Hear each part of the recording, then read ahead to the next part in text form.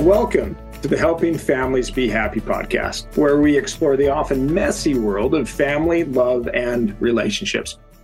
I'm your host for this podcast, Christopher Robbins, husband, father of 9, founder of Familius, fly fisherman, and outdoor enthusiast living in the beautiful California Central Valley. For the video of this podcast, please view it on the Familius YouTube channel.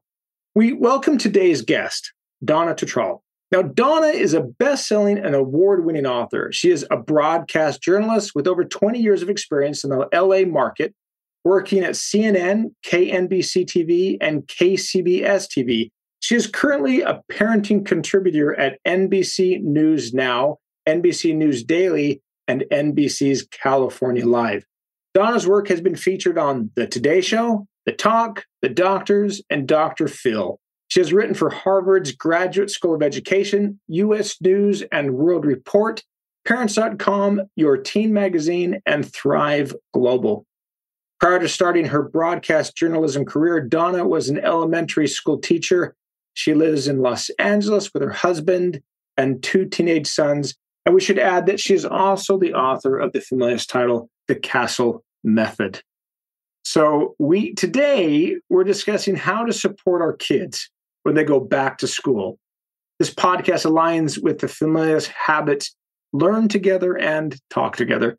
You can learn more about the Familius 10 habits of happy families by going to the Habit Hub blog on Familius.com.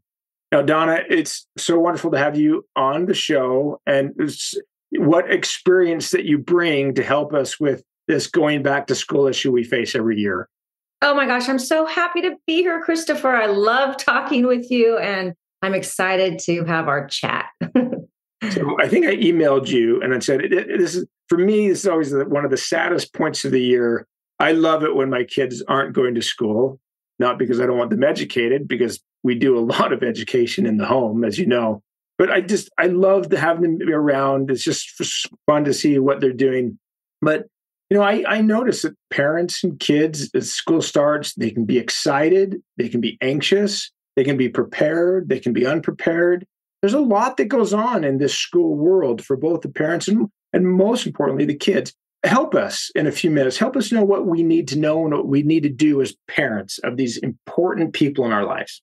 Yeah, I really agree with you about the summertime. It really is that time to just be together as a family in kind of this calmer, not stressful routines and schedules kind of way. But I do think that heading back to school is a good time to kind of incorporate that family meeting, to have this time where we're going to talk and we're going to talk about what's going to happen in this new school year.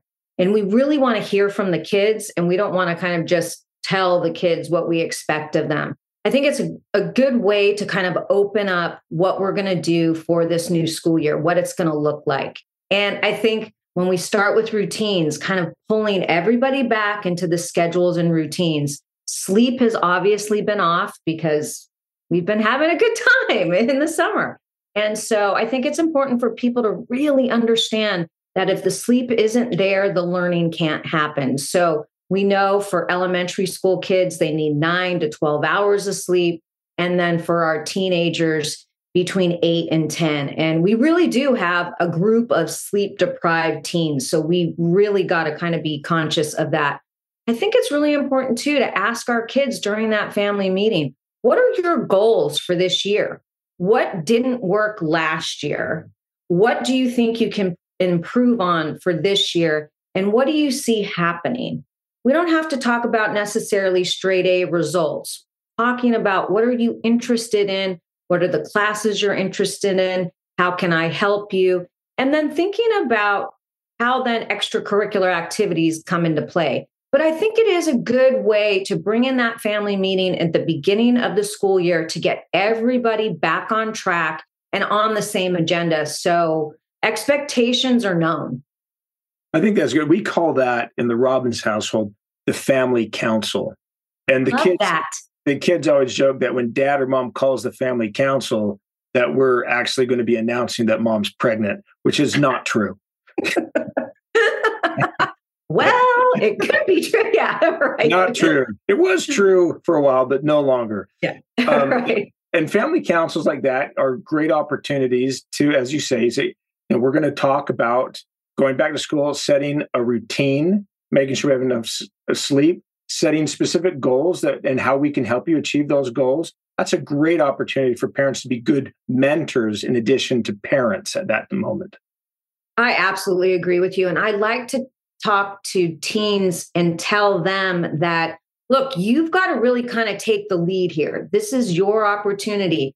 I'm here as your parent, as your mom, dad, but I am here kind of as a coach. So use me as a coach, because if you have questions about how things may work, I'm going to try to coach you toward that. You're going to, as a teen, have to make these decisions for yourself. We want that autonomy, but at the same time, having kind of this, I'm going to not, instead of I'm going to tell you what to do, more of coming in with, how can I support you? How can I be your coach?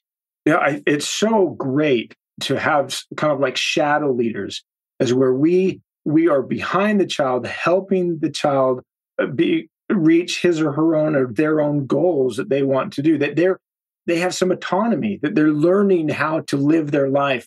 One of the things that I find interesting, and many years ago, I had a great mentor. His name was Kevin Watts. And he gave me this example that a car has 4 wheels. And he said, in order to have that car run well, it has to have all 4 wheels on the ground. And he said, Christopher, those wheels in your life are your social, your intellectual, your physical, and your spiritual. Now, not everyone's a spiritual person, but I happen to be a spiritual person. And he said, you need to set goals in those areas to help you. And so one of the things I'm thinking about is when kids go back to school, friendship, that's a big deal. So how can you help our parents work with their kids in terms of their social engagement and their social skills and maybe goals that they have for this next year? I love that. And I love that example. And I love this question because friendships are crucial to learning. We know that kids need to be in school and have friends for that engagement. And we know really from research that kids who have friends in school want to go to school and do better in school. And it actually translates to better grades. So I think for young kids who are maybe nervous starting a new school, or they're just in the primary grades, helping your kids identify who might be a friend by asking them, so who do you like at school? Why do you like this person? Is this person funny? Can you be yourself? Do you have something in common? And let the kid articulate that to you. And then maybe say, how about we have a play date? So you want to have this engagement, and you don't want to force the friendships, but you want your kid to find out why they like certain kids and why that bond is there.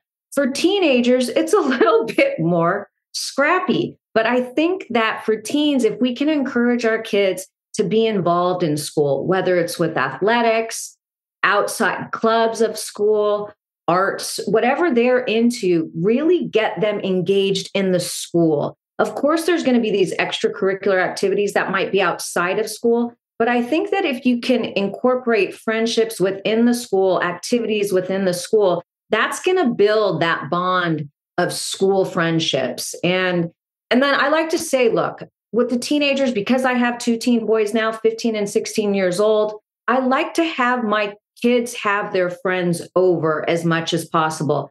And research tells us that if we have our kids' friends' parents over to get to know them as a community, we're going to have our kids develop better peer relationships. Yeah, I can tell you that if you want to get to know your child's friends, have your child invite them over to your home and be welcoming.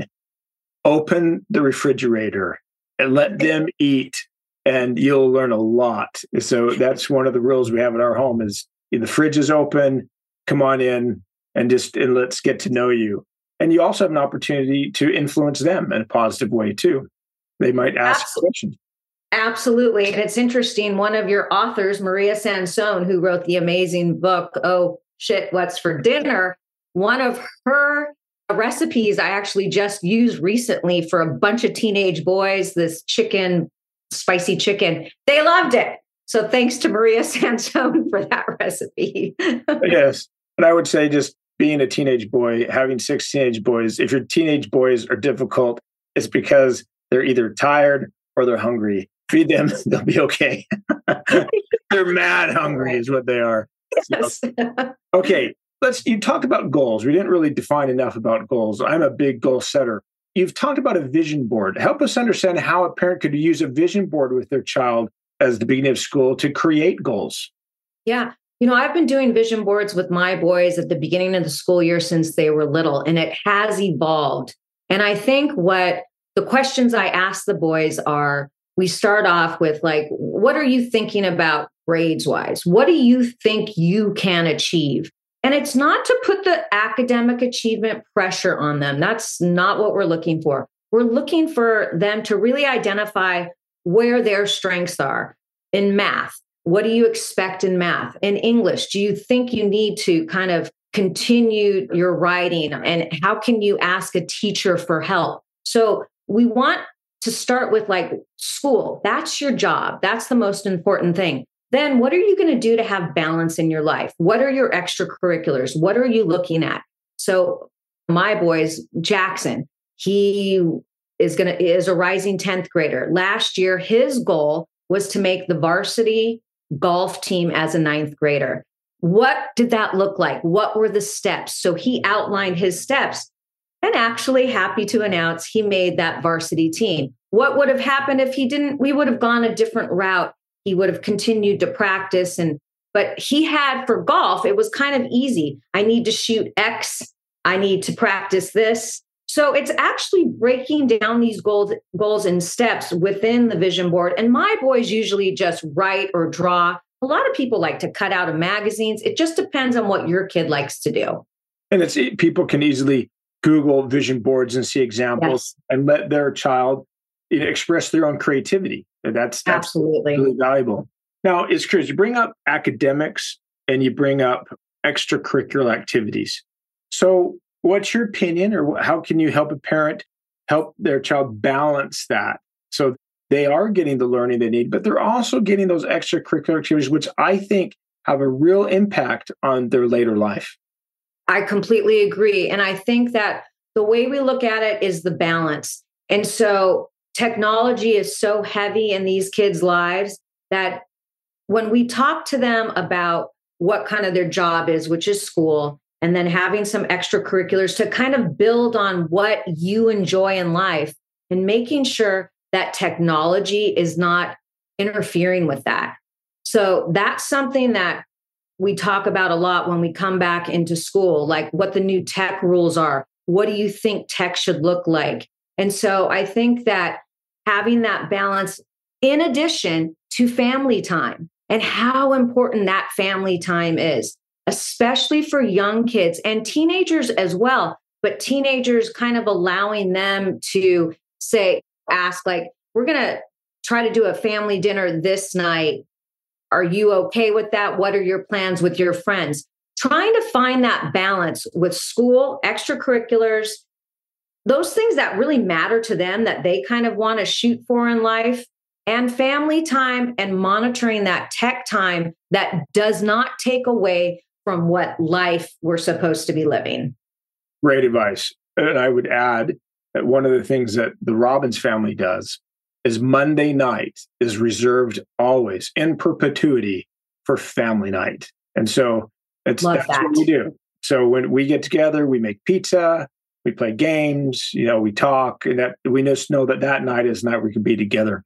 Because everybody's going in different directions, particularly as the kids get older and they have more friends and things happen. I love that.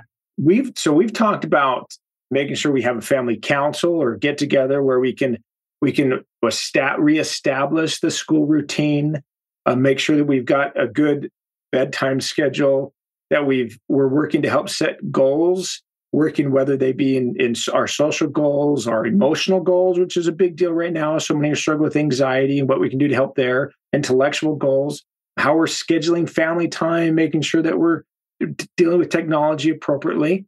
So many, many things. How do we manage extracurricular activities, encouraging creativity in the lives of our kids?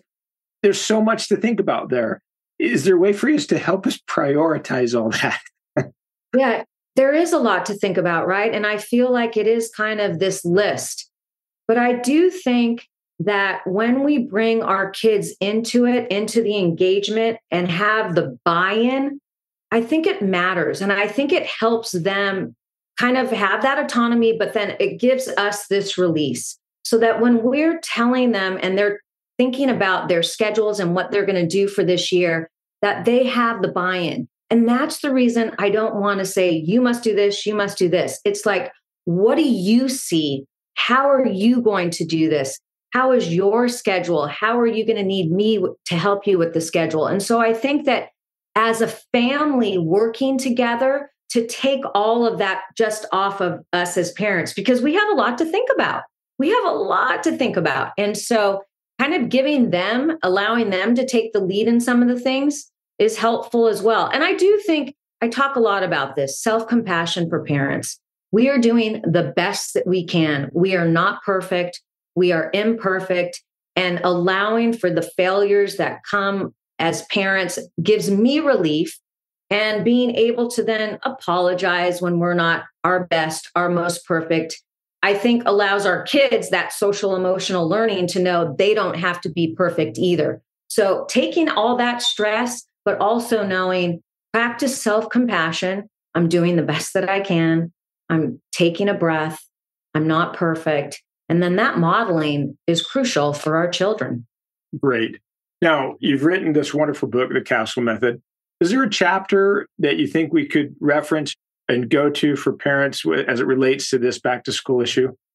Yeah, I think that we can go to probably the chapter on trust. I think that allowing as parents to trust our kids in this academic journey, in their own journey, that there are going to be failures, there's going to be successes, and those failures matter. And we have to allow them to fail and just trust that things are going to work out, things are going to be fine, but trusting in our kids to make decisions for themselves so that they can then continue to make decisions in their adult life and trust themselves, knowing that they had that backup from us. Great advice. Just so the audience knows, I'm holding up a book called Fail Brilliantly, Exploding the Myths of Failure and Success by Shelley Davidoff and Paul Williams. Communicate, there's no such thing as failure. It's right. Like we're just learning. Just learning. Learning. All of us are just learning constantly. Let's trust. Let's give them some opportunity to use their autonomy and learn to grow. Great advice today. Really wonderful. Now, Donna, where can our guests find you online? They can find me on my website at donnatetreault.com. They can find me on Instagram at Donna Tetreault and on Twitter at Donna Tetreault. So I am out there. Okay, wonderful. Well, thank you again for joining us today and sharing what you know with us. We conclude today's podcast and like to thank Familius for their support in bringing the podcast to your ears and your heart. And we'd be thrilled, of course, if you subscribed to the podcast and left us a review. And when you're ready for that next amazing book adventure, we'd be honored if you chose a book from Familius. One step at a time, one book at a time, we can make the world a happier place.